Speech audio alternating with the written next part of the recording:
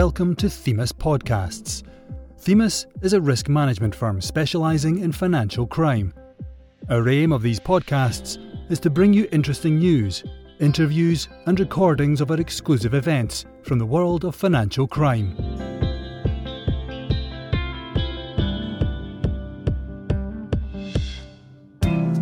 Mythbusting in Modern Slavery. This podcast is brought to you as part of a key industry-wide research project, commissioned by the UK Independent Anti-Slavery Commissioner and in partnership with Tribe Freedom Foundation. It is one of a series that we will be releasing that addresses modern slavery and human trafficking in the financial sector. In this podcast, we talk to Andrew Wallis OBE about the myths surrounding modern slavery. Andrew is CEO of the charity Unseen, which also runs the Modern Slavery Helpline. Earlier this year, Themis commissioned research of the financial sector, which found that nearly 40% of financial services professionals don't believe modern slavery exists in the UK. Andrew explains why this impression is misguided, and the many forms in which firms are likely to encounter modern slavery. Hello, and welcome to this Themis podcast, Mythbusting in Modern Slavery. I'm Henry Williams, Head of Investigations at Themis. In today's podcast, I'm joined by Andrew Wallis OBE. Andrew is CEO of Unseen, a UK charity working towards ending modern slavery and which also runs the Modern Slavery Helpline. This helpline caters directly to victims of modern slavery, as well as providing information to businesses and individuals who may have concerns about potential instances of modern slavery in our operations. Thanks very much for joining us today, Andrew. It's a pleasure to have you on the podcast. Thanks, Henry. Good to be with you. Great. And one of the reasons we wanted to call this episode Mythbusting in Modern Slavery is because from our own research, we found that nearly 40% of financial services professionals think that modern slavery is something that does not happen in the UK. And this is an attitude which gets worse the further up the management chain one travels. This is despite there being thousands of victims and indeed some very high-profile operations in the UK against traffickers, such as Operation Fort, which tackled a Polish organised crime gang. So perhaps if we could start at the beginning, Andrew, why was it necessary for the UK to bring in the Modern Slavery Act in 2015? I think probably precisely because of that statistic that you've just quoted was the level of unbelief around how could this possibly be happening in the United Kingdom in the 21st century. You know, we all grew up with believing William Wilberforce had ended slavery and it had gone away. If we go back 10 or so years ago in the early history of Unseen, this was a backwater issue. People didn't believe it happened. And it was, if it was believed, it was only around sexual exploitation. I had the privilege in 2011 of chairing a report for the Centre for Social Justice that looked precisely at, is modern slavery alive and well in the United Kingdom? We published 2 years later in 2013. And the overarching conclusion was, it was very much here. It was massively underreported and massively not well combated and understood. And the purpose for arguing, and it was one of our headlines for a Modern Slavery Act, was to say, look, legislation had built up piecemeal, but it was only understood in terms of human trafficking. And by that, it was international. So there was sort of no recognition that this could also affect UK nationals. And what we argued for was that if you like, the first sort of plank in effectively tackling this is to have comprehensive and landmark legislation, because that A, recognises there's a problem, and then B, says there's a legislative process for dealing with it. So the report came out in 2013, and within 8 weeks of publishing the report, I was in the Cabinet office with pretty much most of the Cabinet, where Theresa May said, look, based on this report, we're going to bring forth primary legislation. And I think it has been landmark, because what it's done is it has brought focus to both law enforcement and government in terms of this is a pressing need. One area that Unseen absolutely led on and was, if you like, the key champion for was this transparency and supply chain legislation, which said, look, for businesses, this is a real living issue, regardless of type of business, but including the financial sector, that within the world's supply chains and within the orbit of business, people are found in situations of forced labor and modern slavery. So you need to be reporting what you're doing to tackle this. it brought focus in terms of the public awareness. But as your stat says, we're nowhere near yet where we need to be. We need 100% of the population, whether they're working or not, whatever sector they're working or not, to say, we recognize that this is a problem. Now, what are we going to do to tackle it? Right, because it's interesting. Certainly, when we've looked at the Modern Slavery Act, I'd be interested to hear your opinions on whether you think it's working. So, from some of our research, for instance, we were looking at fund managers, and they have a modern slavery statement as they should, transacting over £36 million annually. But the ones I've seen say we don't need to assess our supply chains because we're just fund managers, we just invest. We don't have physical supply chains, therefore modern slavery doesn't apply to us. That seems how wrong they are. So would you be able to talk a bit more about that, please? Absolutely. So actually, Section 54 of the Modern Slavery Act, which is the Transparency in Supply Chains clause, is probably the worst subtitle in the world, because it isn't just about supply chains. Actually, what the legislation says is it's supply chains and the business practices as a whole. So often that response that you have from fund managers is a frequent initial response. And so actually there are follow-up questions that actually make people realize, oh, hang on, maybe I do need to pay a little bit more attention to this. So for example, is where are you investing those funds? Because we know where the hotspots in the world are. There isn't a single country in the world that isn't affected by this, but obviously there are countries where the problem is much higher. So that's like, if you like, your first level of sort of risk analysis around that. Then what are you actually investing in? What are the companies that you're investing in? We know certain sectors are far more prevalent, as we currently understand it, to being vulnerable to these situations. Whether that's mining or construction or apparel or food and drink or agriculture or. So actually, what we're talking about is what level of due diligence are you doing? Because if you're saying, well, we don't have a supply chain, but we're going to invest in this business and we haven't done any due diligence around it, then actually, is that safe? Could it come back to bite you in that whole process? So that's sort of the initial point. The second point is, as a business, you'll procure. So where are you procuring from? And it isn't just desks and chairs and computers, etc. around that, but it could be other things that you procure. So if you catering or security or cleaning. And often these businesses are built on a subcontracting model. And so the business that you're paying may not be the business that's actually delivering the service. And what we know about these supply chains is the further away that you get, the more likelihood there is for, at best, labor exploitation, and at worst, it's full-on forced labor, what we would call modern slavery. So are you doing due diligence there? It then goes wider than that. It's like, if you're then purchasing a new office, who's built the office, under what circumstances were they built? If you're a global business, where in the world we know that there is a huge amount of forced labor within the construction sector that are building offices. And we can even also take it back in certain countries, back to the bricks. Who's made the bricks? It's made by people that are in indentured labor. So to say this doesn't touch my business or my investment is a misnomer. But then actually, let's also personalize it as well. So if you eat food, if you're a consumer, then without really trying, just food, clothing, electronics, there are probably 40 to 60 slaves connected to you because of where they are found in the world's supply chains. Wow. So we can't deny that we're not both personally impacted by this, but also, at a business level or a fund level, we're impacted by this.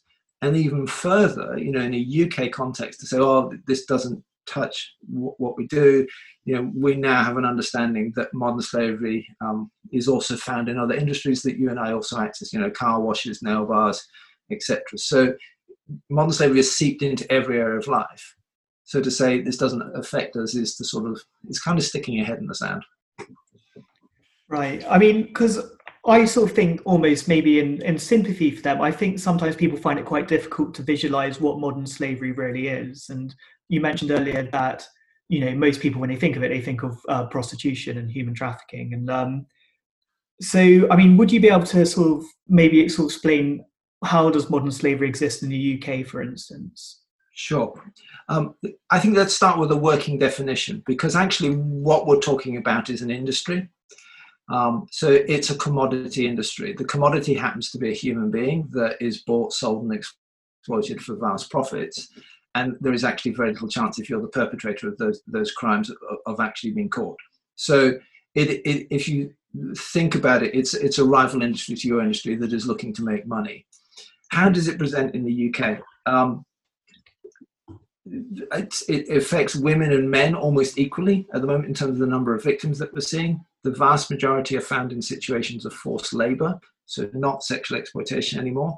Sexual exploitation is around 20-25%.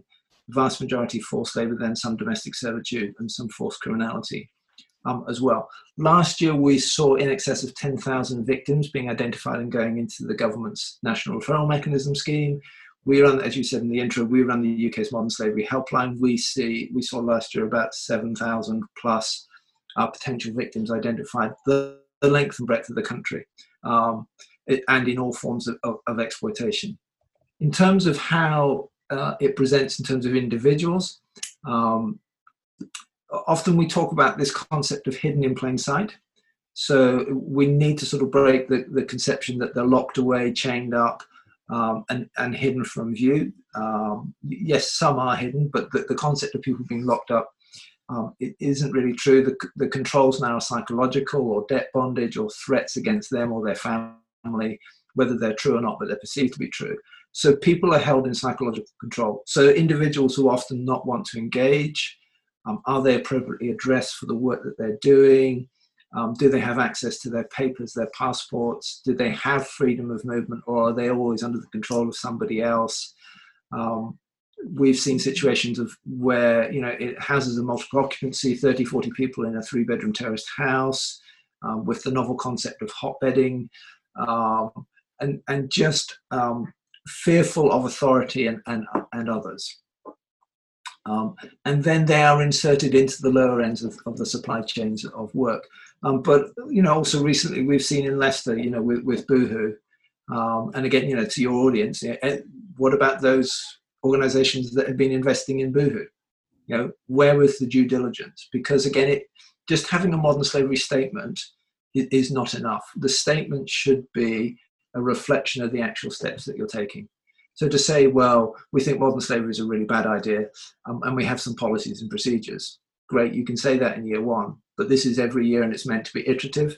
So what are the actual steps that you are taking to ensure that you haven't got modern slavery? And actually the pivot that every business needs to do is to pivot from, if we find it, then maybe we'll do something, to actually our mindset is we are going to find it. So when we find it, and we've got these things in place that we need to do.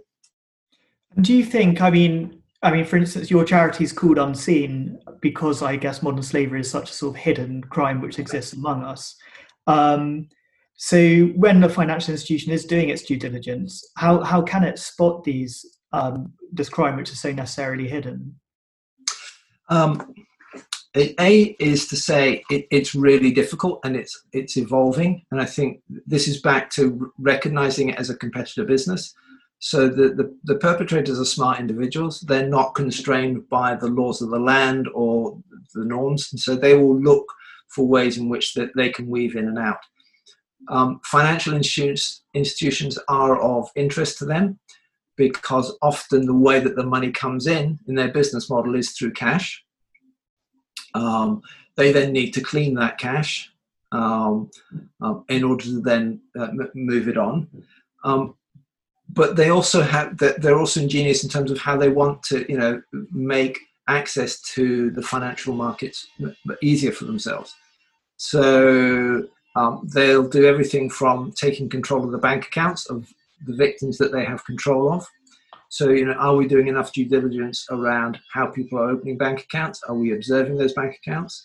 Because they'll then use that bank account to access legitimate pay. So we've seen examples of people in legitimate employment being paid legitimate wages, but the business and the bank didn't know that that bank account was under the control of somebody else. And you referenced Op Fort, where the criminal gangs had multiple bank cards with the PIN numbers written on the back, and every time that people were paid, they would go and withdraw all the monies out of that. But then they used those bank accounts also to process other illegal criminal activity, funding around that.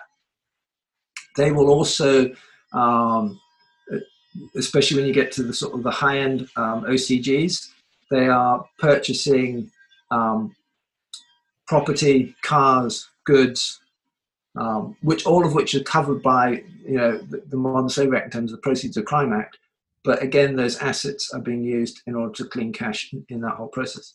So I think for financial institutions, it's about making sure that everybody in the organization is aware of what modern slavery is.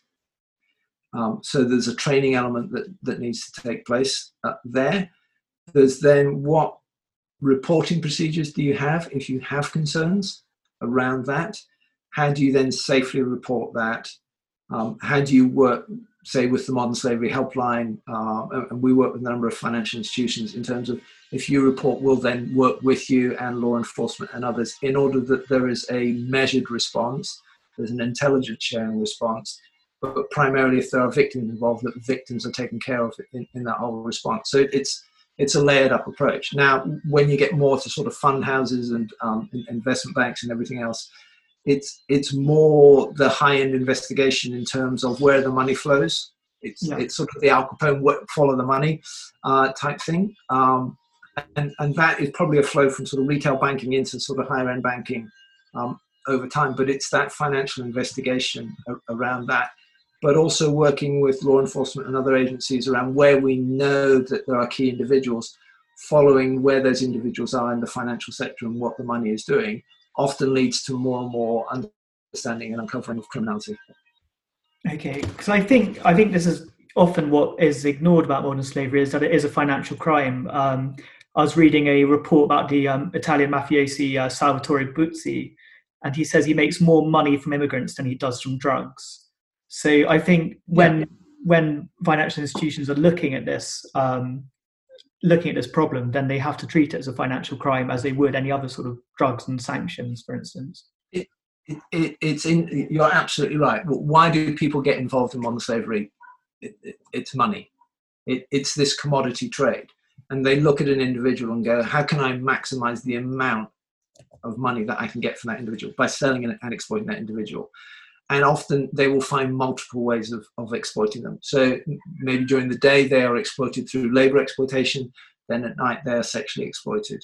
And at one end of the extreme, we've seen organ removal as well. So, it's like you fully utilize your asset in order to make vast amounts of money. And I think it was about 13 years ago, there was an estimation in terms of, what's the scale of the money that we're talking about when it comes to trafficking and slavery? And the estimate then was about $150 billion profit, not turnover, profit. You could easily double that figure and you wouldn't be out, and probably and some again. So it's vast amounts of money that this trade is all about, and that's really important. And you mentioned the drugs trade, because the drugs industry, the amount of focus and resourcing and trying to combat that.